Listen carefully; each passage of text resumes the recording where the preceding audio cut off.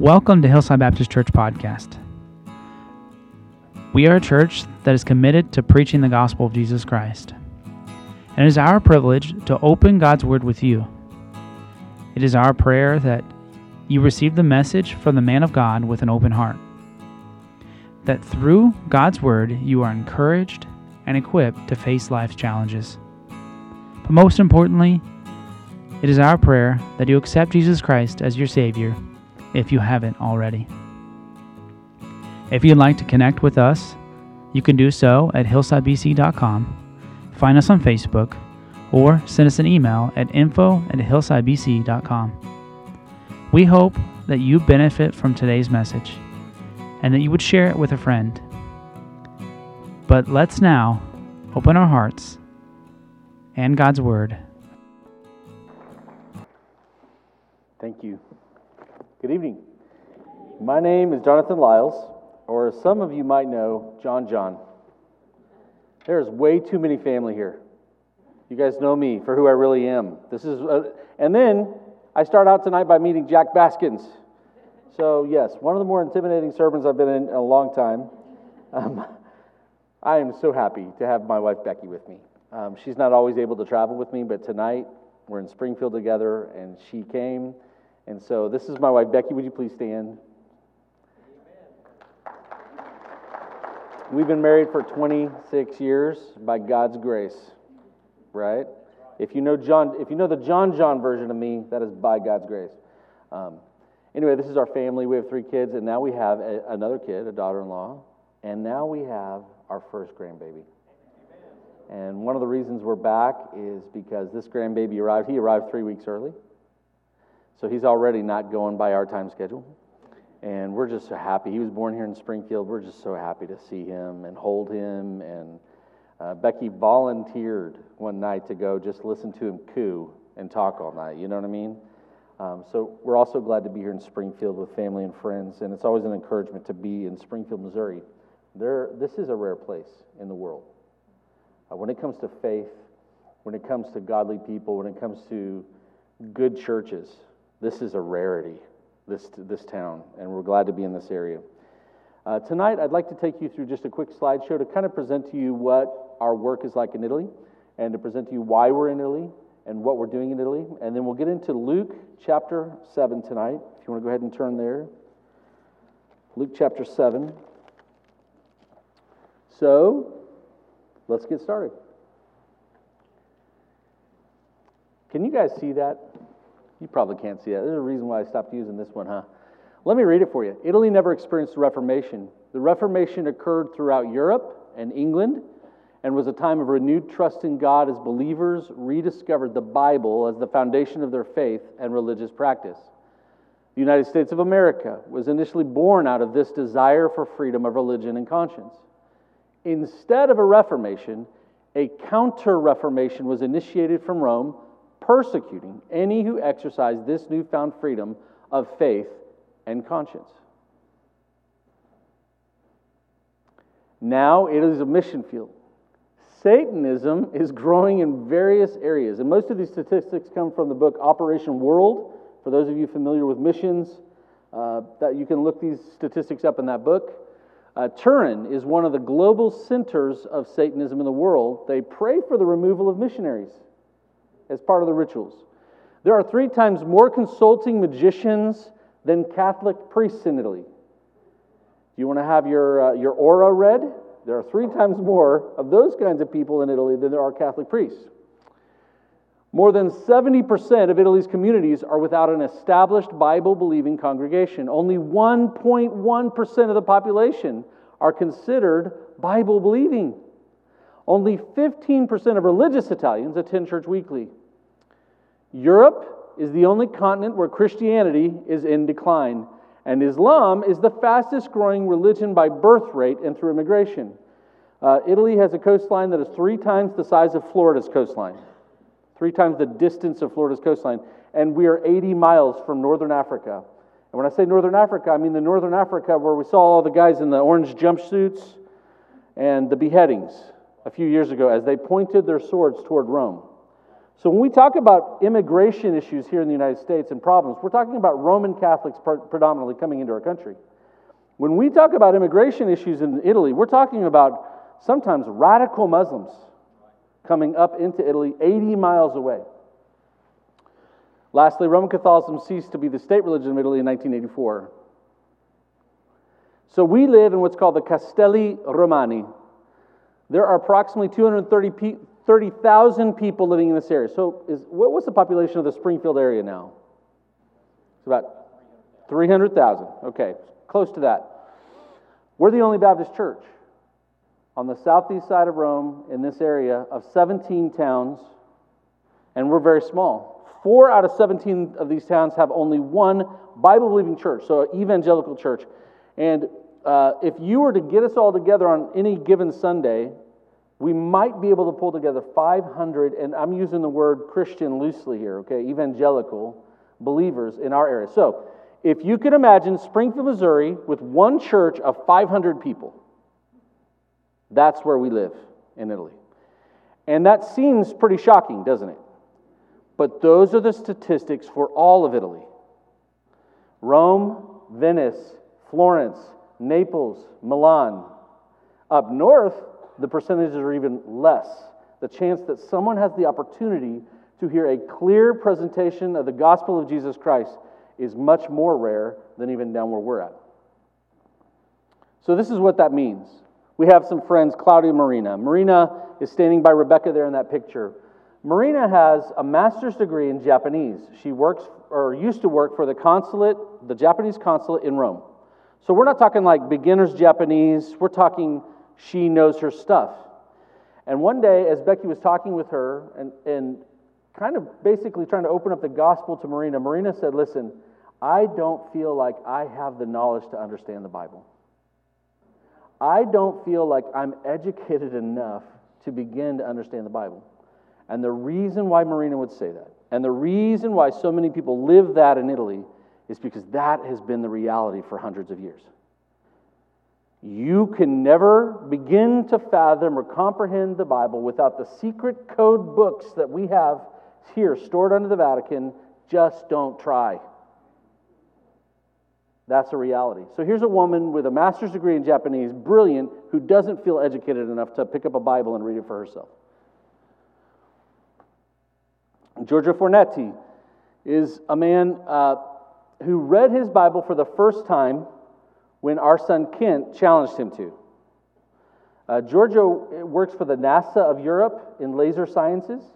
One day he showed me his phone, and his phone had the Sistine Chapel on it in detail. And I said, you're not supposed to take videos and photos of the Sistine Chapel, are you, Giorgio? And I said, well, my assignment for the last 3 weeks has been going in at night, and I've been taking a millimeter by millimeter scan of the Sistine Chapel. And I just looked at Giorgio and I said, you call me a friend, and you didn't invite me? Like, you've been in the Sistine Chapel alone at night, sitting and waiting, and you didn't call me? I thought we were friends. Recently, when I say recently, I mean within the last year and a half or so, Giorgio and his wife came over to our house for breakfast, and they began to ask us many questions. Meals happen to be a great time to share our faith. They began to ask many questions of our faith. We had a 3-hour Bible study with them in our yard. And in that Bible study, they asked very specific questions about our faith, and we opened up the Word of God. We were not trying to say, hey, here's what our faith believes. We were saying, hey, here's what the Bible teaches. Giorgio has not talked to me for a year and a half. We had a 12-year relationship. That happens all the time. I once went around and asked Christians in the churches in Italy, especially younger Christians, hey, from the time you heard the gospel till the time you really kind of believed, how long do you think that was? And the number was from somewhere from like 3 to 7 years. From the moment they heard the gospel, and these are the believers. Italy is long, hard work. I can remember asking God one time, God, why did you send, in high school, this is going to be hard to believe, I was a sprinter, and I pole vaulted at Kickapoo High School. And, I'm a sprinter. My mind, my body, I think I have ADHD before it was diagnosed. Those of you who taught me know well, yes, he does. And I asked, Lord, why would you send a sprinter to Rome, Italy? Bill Standridge, the man who sponsored us into the country, had been there since 1948, had seen several people called into ministry. His church ran 120. His 3 sons are in ministry in Italy. He's considered one of the more successful missionaries that moved to Italy and started churches. His church runs 120. Great man of God, passed away from COVID at the beginning of COVID. And I said, God, why would you send a sprinter with a sprinter's mentality, someone who and because Italy is this, I asked Bill, how long is it going to take to start a church? He said at least 10 years. It will take you 10 years to begin a church in Rome, Italy. And I thought, how in the world is that even possible? I think I thought to myself at the time, I'm going to show you guys. I feel kind of sorry for you. I'm going to show you how to get it done in 5. And then when I've done that, I'll share with you all my knowledge, right? I'm pretty sure that thought went through my mind. That didn't happen. It has taken every bit of 10 years to get our first church off the ground. I feel like we started over 3 times. We're on our 3rd church. You guys ever heard that about church planning? And then it hit me. We've started over how many times? That's what a sprinter does. If I were a marathon guy, there's no end to this road. But I start and stop and start and stop and start and stop and start and stop, and that's exactly what God needs in Italy and in all of Europe.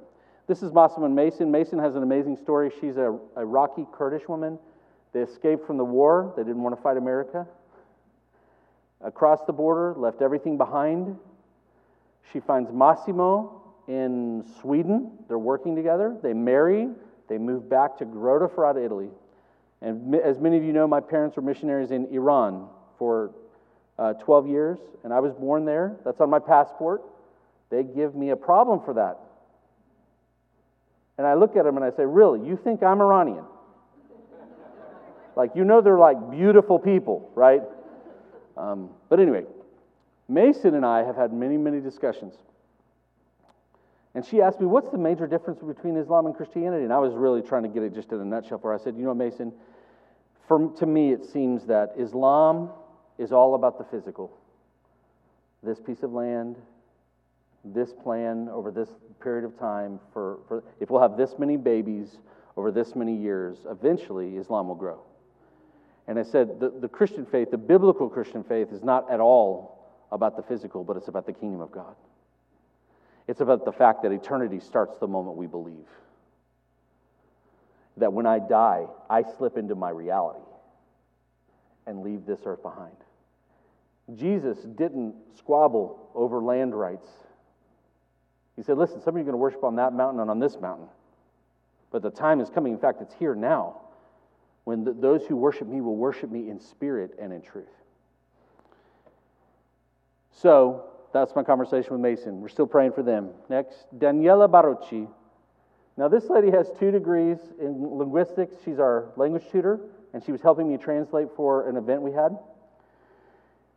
And Daniela, when we got to a certain part, I was trying to be, cool Christian, right? So I said, today I would like to invite you to begin a conversation with God. If I were to say that to you, what would you think I'm saying? Today I would like to invite you to begin a conversation with God. Prayer. She goes, Jonathan, I don't understand what you're trying to say. And I said, well, prayer. She goes, I still don't understand. I said, okay. Where do you go to church? Well, I go to the Greek Orthodox Roman Catholic Church. It's the only one in Italy. It's in our town. I go to the Greek Orthodox. I said, okay, so do you guys do Mass in, she said, Greek. I said, okay, so you must pray in Greek. Yes, okay. All right, Daniela, let's skip past that for a minute. Let's say you're at home and you just got a phone call, you got some bad news, and you need to pray. What language would you pray in? Greek. Okay, so you know Greek? No. You don't know Greek? No. But you pray in Greek? Yeah. How does that work? Well, I memorized certain prayers in Greek, and we just kind of apply them to certain situations. Here's a woman with 2 master's degrees, speaks English really well. Her husband's Canadian. He refuses to say the name of our town properly. The name of our town is Grottaferrata. Roger, the Canadian? Grottaferrata. Amen. Grottaferrata. We live in Grottaferrata. This woman had no idea what it meant in her own language from her heart to pray, to talk to God. We talk all the time in America about the advantages we have and the things we take for granted. That should probably go top on the list, right? Next slide. Valerio was the first man we gave a Bible to. We had a Christmas event. 70-some people showed up. We gave every family a Bible. Valerio walks across the room with his daughter Alice and lays the Bible on his lap, Genesis 1:1, and he begins to read it to her. And so I walk across the room. I notice this tender moment, and I say, Valerio, do you guys read the Bible at home often? No. Do you have a Bible? Well, now we do. Thank you. I said, oh, okay. I said, so what do you I'm trying to get off this Bible track now because this, obviously, he knows nothing about the Bible. I said, well, what do you do for a living? I work for the Vatican. Excuse me? Yeah, I'm an employee. If you've ever been to Rome, you see the big yellow buses, Rome Christian Tours. I manage that for the Vatican. So you're a Vatican employee, but you've never owned a Bible or opened one? These people are highly educated. These people are wise. These people are good parents. They make a lot of sense in a lot of ways, but they've never cracked open a Bible. We've had that conversation recently over and over again. We bump into people all the time, highly educated, some of them very wealthy, have never cracked open a Bible in their whole lives. That's our job, right? I find some of these people won't ever come to church, so what do? You got to crack open the Bible, right? On the spot, you open your Bible and you begin to walk them through and maybe ask some questions and get them involved in reading the Bible for themselves. That was a Sewell thing in college. Get their face in the Bible. Next. So we found that most of our friends in Italy do not attend church regularly. They do not own or read Bible themselves. They do not understand how to pray. And they do not know if they've ever really placed their faith in Jesus Christ. So our plan, and this slide shows a little bit old. We had a little problem, but is to invite our friends to church regularly, which we do. Encourage our friends to read and study the Bible, which we do. Pray with our friends in Italy, modeling biblical prayer. You meet people who've only ever prayed in another language, and you wouldn't believe the look on their face when you just bow your head and you go to the throne of grace. Father, I pray that you'd be with them today. Jesus, they don't believe in you yet, but would you help them believe? Would you hear their prayers today? Would you help them come to faith in Jesus Christ? We pray with people all the time. Invite our friends in Italy to believe in Jesus and receive what he's done and start the church outside. So the church outside is our church planting model. Here's our goal for the next however long the Lord gives us. There are 17 towns in the Castello Romani. We've started one Bible study. We've been doing that consistently for almost a year, 2 times a week. We would like to start 2 more Bible studies this year in different towns of the Castello Romani. Hopefully, depending on how the Lord blesses, how the Lord opens doors, we will start 17 Bible studies in the Castello Romani, 1 for each of the towns. Now, that's just our section of Rome. That's just our 230,000 people. There are 4.5 million people in Rome. And so that, what I just described to you, you probably can do the math. That's going to take us the rest of our lives, if we have good health, to start a Bible study in each one of these towns and then bring those Bible studies together in a church format at least once a month. That will take us the rest of our lives. We need help. We need help. Can you imagine Springfield, Missouri, with a church of 500, and that's it? That's where we're at. So tonight we're going to talk about great faith. I think we're done with the slideshow. There you go. In Luke 7, this phrase, great faith, is only used a couple of times in the New Testament, and this is one of them. Luke 7, verses 1 through 10. Now when he had ended all of his sayings in the audience of the people, he entered into Capernaum, and a certain centurion's servant who was dear to him was sick and ready to die. And when he'd heard of Jesus, he sent unto him the elders of the Jews, beseeching him that he would come and heal his servant. And when they came to Jesus, they besought him instantly, saying that he was worthy for who they should do this. For he loveth our nation, and he hath built us a synagogue. Verse 6. Then Jesus went with them, and when he was now not far from the house, the centurion sent friends to him, saying unto him, Lord, trouble not thyself, for I am not worthy that thou shouldest enter under my roof. Wherefore, neither thought I myself worthy to come unto thee, but say in a word, and my servant shall be healed. For I also am a man of set under authority, having under me soldiers, and I say unto one, Go, and he goeth, and to another, Come, and he cometh, and to my servant, Do this, and he doeth it. And when Jesus heard these things, he marveled at him, and turned him about, and said unto the people that followed him, I say unto you, I have not found so great faith, no, not in Israel. And they that were sent, returning to the house, found the servant whole that had been sick. What would it be like to have the kind of faith that stirred the heart of God? The kind of faith that would surprise or even shock Jesus. The kind of faith that believed he could and would respond with a yes. In Luke chapter 7, we find a man whose prayer request did just that. There was a centurion, a foreigner to the faith, who made a bold request. He was the kind of man who took on the needs of others. The Jewish leaders he sent to make his request to Jesus, begged Jesus to help the centurion because of the good he'd done for them. And who was he asking for? A servant in his household that he dearly loved. When Jesus responded by heading in his direction, this centurion responded with humility and faith, understanding the true authority of Jesus. Trouble not thyself, for I am not worthy that thou shouldest enter under my roof. Wherefore neither thought I myself worthy to come unto thee, but say in a word, and my servant shall be healed. Jesus was amazed. This centurion understood something about Jesus and something about himself that literally stopped Jesus in his tracks. He knew Jesus was God and could answer his request with a simple word.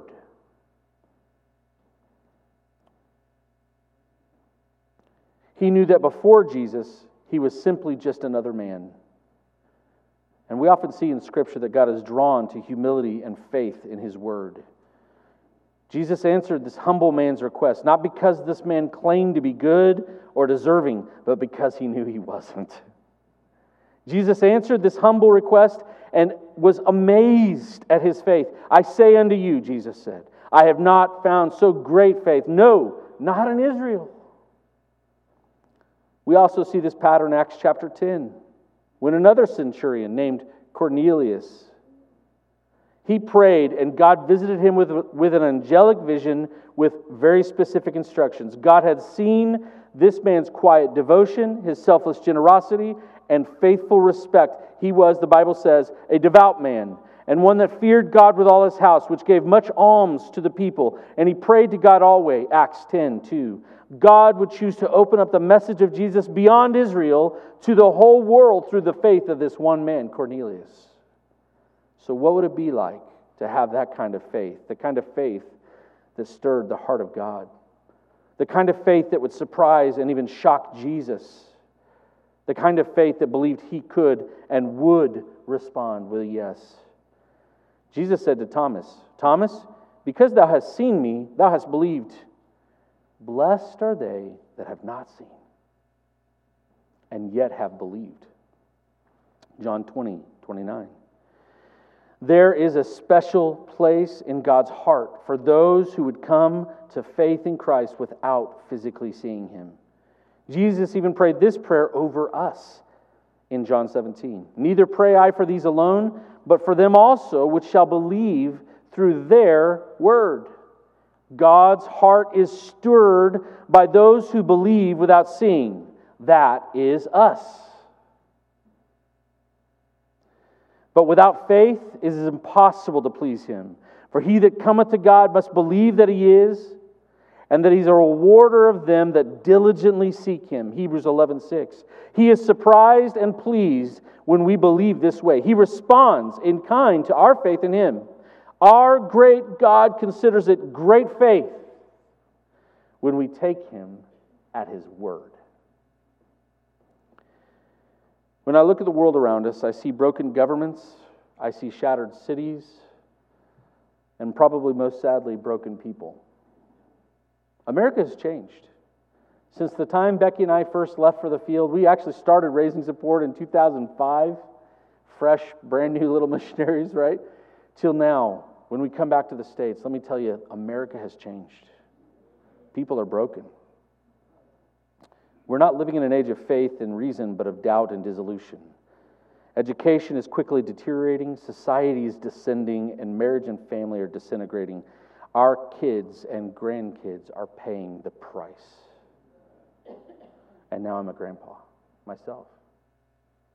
And I wonder, what kind of world am I going to leave my little guy? More than ever, this world needs people of great faith. So how can we have such great faith in such desperate times? We can have great faith in these desperate times by, number one, knowing His Word. Now, that sounds simple. If I were to ask you today, what does it mean to know God's Word? We would say to read it, to meditate on it, to study it, to pray it, right? There are many ways to get to know God's Word. And many of us, for many years, have opened our Bibles and we've gotten to know the God of the Bible through His Word. But if you're like me, there are so many times in just the last year, I will open my Bible, and I've read through this thing now.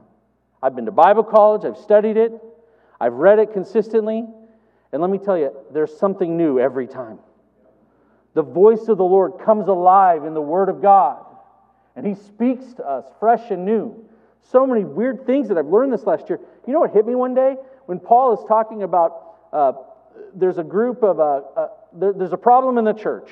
And he is saying, listen, I can't be there with you right now, but until I can, I want you to go ahead and pass judgment on this brother. And check this, I will join you in spirit, and I will be passing judgment on him too. You know what Paul just said there in the Bible? Like, this is way before Yoda and Star Wars. I will be at the meeting. I'm not going to be there in person, but I'll be there in spirit. I read that, and I read it again, and I read it again. I'm like, is he saying what I think he's saying? He's there. I remember reading in Corinthians about communion. And man, this hit me like a brick in the face one day. I'm reading about communion, and Paul is instructing them, now listen, I want to tell you something about your communion, your Lord's Supper. Some of you who are wealthy are getting drunk, and you're having a party at the Lord's Supper. And others in the church are hurting, and they're poor, and they don't have any food to eat. And I need to let you know this is a shame to the Lord. That the poor would hurt while the rich are partying right in the presence of the Lord in His name for the dinner in honor of His name. And so Paul's really nonchalant about this in the passage. He says, now I need you to know that some of you are sick, and even some of you have even fallen dead because of your uncaring hearts. Huh? Yeah, God doesn't need you anymore if you're going to party while your brothers and sisters are hurting. Uh-oh. Does the Bible really say? You know, every time we open up the Word of God, God will speak to us. He will instruct us in righteousness. He'll break our hearts all. If we'll let Him, if we'll go with an open heart, He'll make it new and He'll make it fresh all over again. It's easy to be a Christian for many, many years and to think we know God's Word. To think that we've pretty much figured it out by now. We've heard all the sermons. We've read all the books about the books, about the books, about the Bible. We've been to Sunday school. We've taught Awana. We've been involved with the Word of God for many, many years. And in that very moment, we've turned our back on an open heart and an open mind to hearing from the Lord through His Word. How can we have such great faith in desperate times? By knowing His Word. When we know God's Word, we don't get lost in a sea of feelings or opinions. Man, I've known myself and I've known others who have been lost for decades in a sea of their own feelings and opinions because somewhere along the line they stopped looking to the Word of God. It's one thing to look to the Word of God while we're sitting here in this room together, called church. It's a whole other thing to look to the Word of God when we're struggling, when we're suffering, when our hearts are filled with bitterness, when we need to forgive, when we need to love. It's a whole other thing, isn't it? We can have great faith if we're willing to take God at His word. But first we have to know His word, His whole word. I love the parts of the Bible that I've already got down, right? I love the parts of the Bible that I've already mastered, that I've already obeyed, that I've already seen happen in my life. It's those parts that I've kind of ignored for years. About giving, thanksgiving, loving our enemies. We can have great faith in these desperate times by trusting His Word. See, it's one thing to know the Word of God, to discover it, to be able to open it, to understand it, to be able to read it, to be able to explain it. It's one thing to know the Word of God. It's another thing to trust it. It's a whole different thing. It's a new level. Yeah, so these kids today like to talk about leveling up in the games, right? This is leveling up. We can know the Word of God. We can sit in church. We can hear the Word of God. We can be filled with the Word of God. But if we don't do the Word of God, we're missing out. Jesus promised abundant life. We're missing if all we do is hear the Word of God, but we don't do it. When we trust God's Word, we please God and we activate His goodwill. And then number 3, we can have great faith in these times when we honor God's Word above everything else. Again, it's easy to come to this room, to open our Bibles, to experience this together. But where does the Bible stand when the pressure is on? Monday morning. Where does the Bible stand when we're facing the heat at work?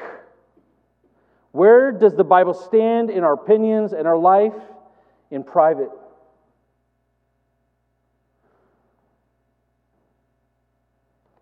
This man, he honored the word of the Lord, didn't he? This centurion. Jesus said, I'm going to go to his house, I'm going to heal him. And when he heard Jesus was on his way, he said, listen, if you'll just speak the word. I believe that if you'll just say it. I know what authority looks like. I know what authority is, and I believe, if you'll just say it, my servant will be healed. And Jesus was dumbfounded. This one's tough.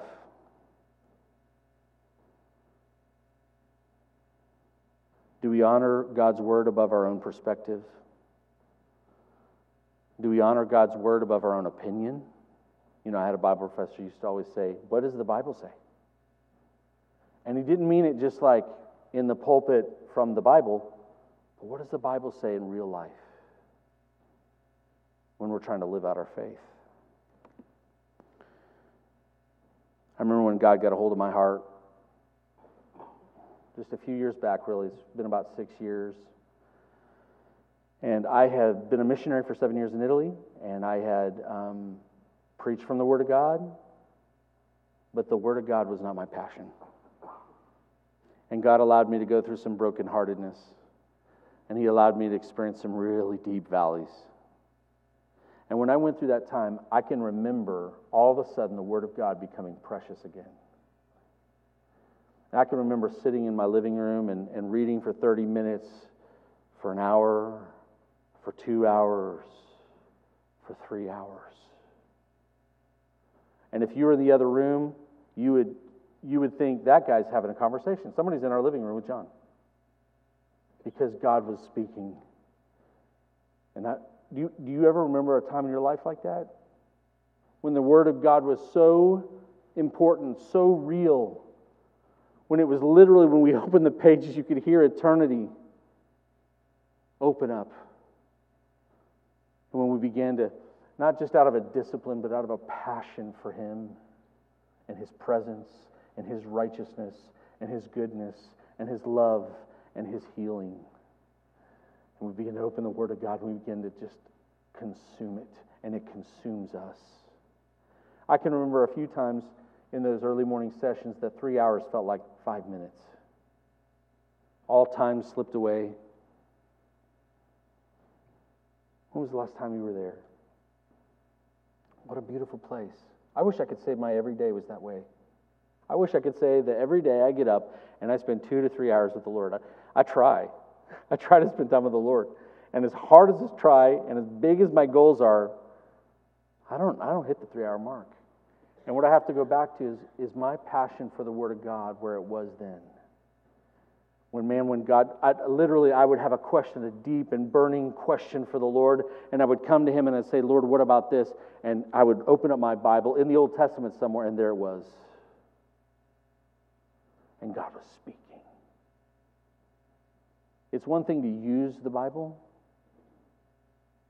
It's a whole other thing to be consumed with the Word of God.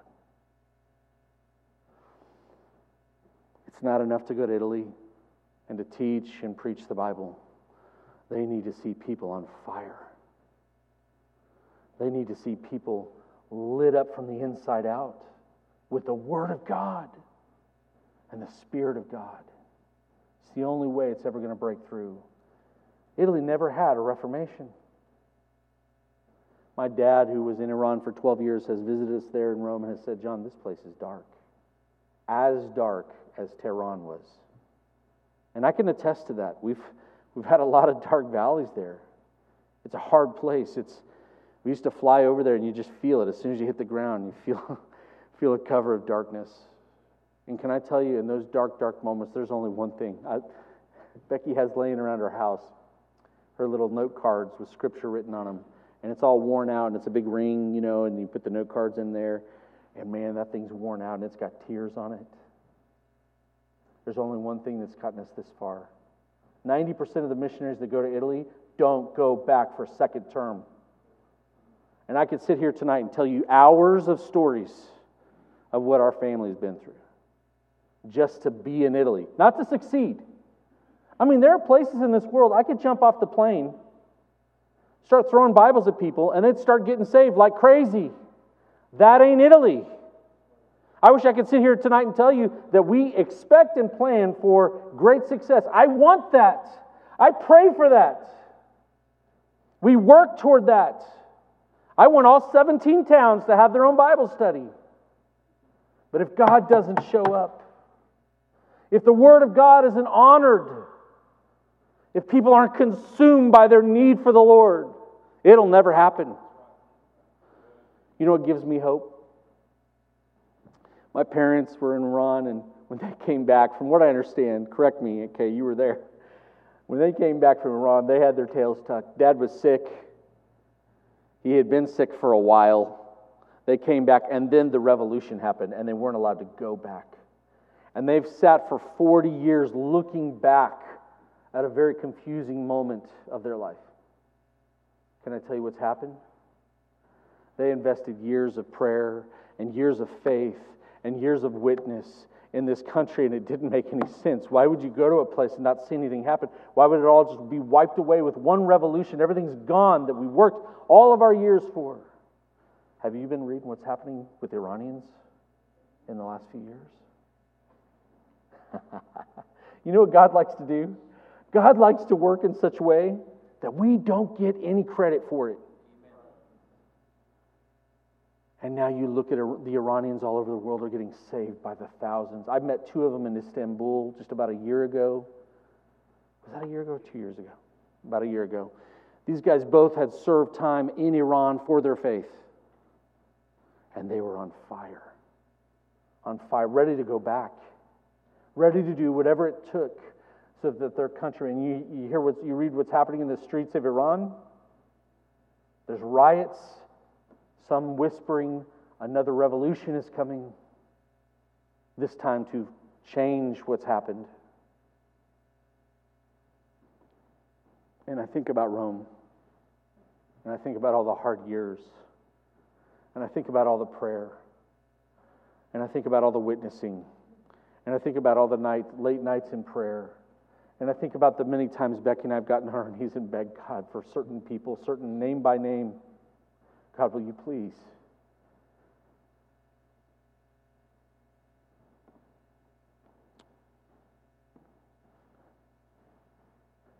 You know what the Bible says? That if we'll go bearing precious seed with tears, there will come a day. There will come a day that we will rejoice.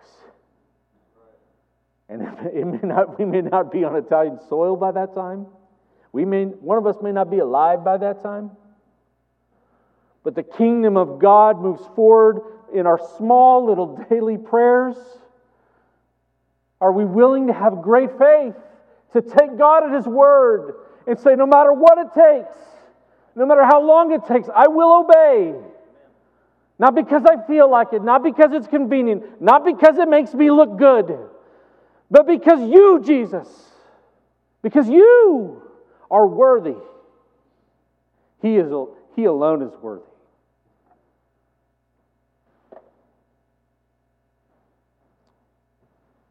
We can have great faith. I need you to know we already have a leg up on the apostles. We're blessed people. Jesus said Himself that those who believe in Him without actually seeing Him are blessed. We already have a leg up in the apostles. Jesus also said that those who believed in Him would do greater works than He did. Huh? You know the verse. You've heard it, right? John 14. Believe in me that I'm in the Father and the Father in me, or else believe me for the very work's sake. Verily, verily, I say unto you, he that believeth on me, and the works that I do, shall he do also, and greater works than these shall he do, because I go to my Father. And whatsoever you ask in my name, that will I do, that the Father may be glorified in the Son. If you shall ask anything in my name, I will do it. What are we asking in His name tonight? Are we really honestly asking God for the nations? Are we really honestly asking God for our neighbor? Are we really honestly seeking God, exalting His Word, knowing His Word, and believing His Word and taking Him at His Word?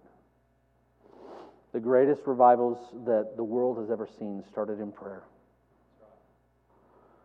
Humble people in sin and sickness, seeking the face of God.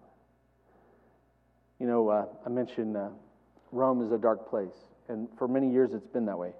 Since 2005, every time we went there, someone asked me today, how much you pay for gas? I said, I've been paying $6.50 a gallon since 2008. So this business, we've been doing that since 2008, right? You know what's happened though? Becky and I've talked about this often. That used to be the hard place, and this used to be the place of rest and of peace and of comfort and of getting our batteries. You know what's happened? In the last 2 years. We come back here, and we have to hit our knees as soon as we get off the plane. God, would you help us? God, would you help us? America's turning, and it's up to us in this room. Springfield's such a beautiful town, beautiful place. I love living here. I love being from here. We've lived here. We've raised kids here. We've spent a lot of our life here, our younger years in education. We love this town. We love these people. You know what would be a shame is if we go to Italy and Springfield turns away from the Lord. We pray for you. There's a battle all around us, and God is looking. The Bible says in 2 Chronicles, the eyes of the Lord look to and fro throughout the whole earth to show Himself strong on behalf of those whose hearts are toward Him. God is looking for people of great faith. Can I just make a few suggestions tonight? You don't have to be young to be filled with great faith. You don't have to be whole to pray for wholeness for somebody else. You don't have to have it all together to pray that God would work in a mighty way on behalf of someone else. That is great faith, taking God at His word. This is what we hope to do in Italy as we return. We're returning January 3rd is when I'm returning. Becky's returning sometime in that range. This has been the weirdest furlough we've ever done. Our son Kent is my intern right now and is traveling with me quite a bit. Not tonight, but most of the time he's with me. Becky's here with her parents, with the grandbaby. Would you pray for us? as we go back to Italy, we so want to please the Lord. We so want to live for the Lord. We so want to serve the Lord in Italy. And we want to be people of great faith. We're not great people. If you know us, it takes about 5 minutes to figure out we're just really, really normal people. Nothing really special about us. But we want to be people of great faith. We take God at His word. And I want to challenge you tonight to be people of great faith. Thank you so much for joining us today. It is such a privilege to share God's word with you. If God has spoken to your heart because of the message, stop right now and respond to whatever it is God is asking of you. Don't wait another minute. You can pray right where you're at and ask God for His help.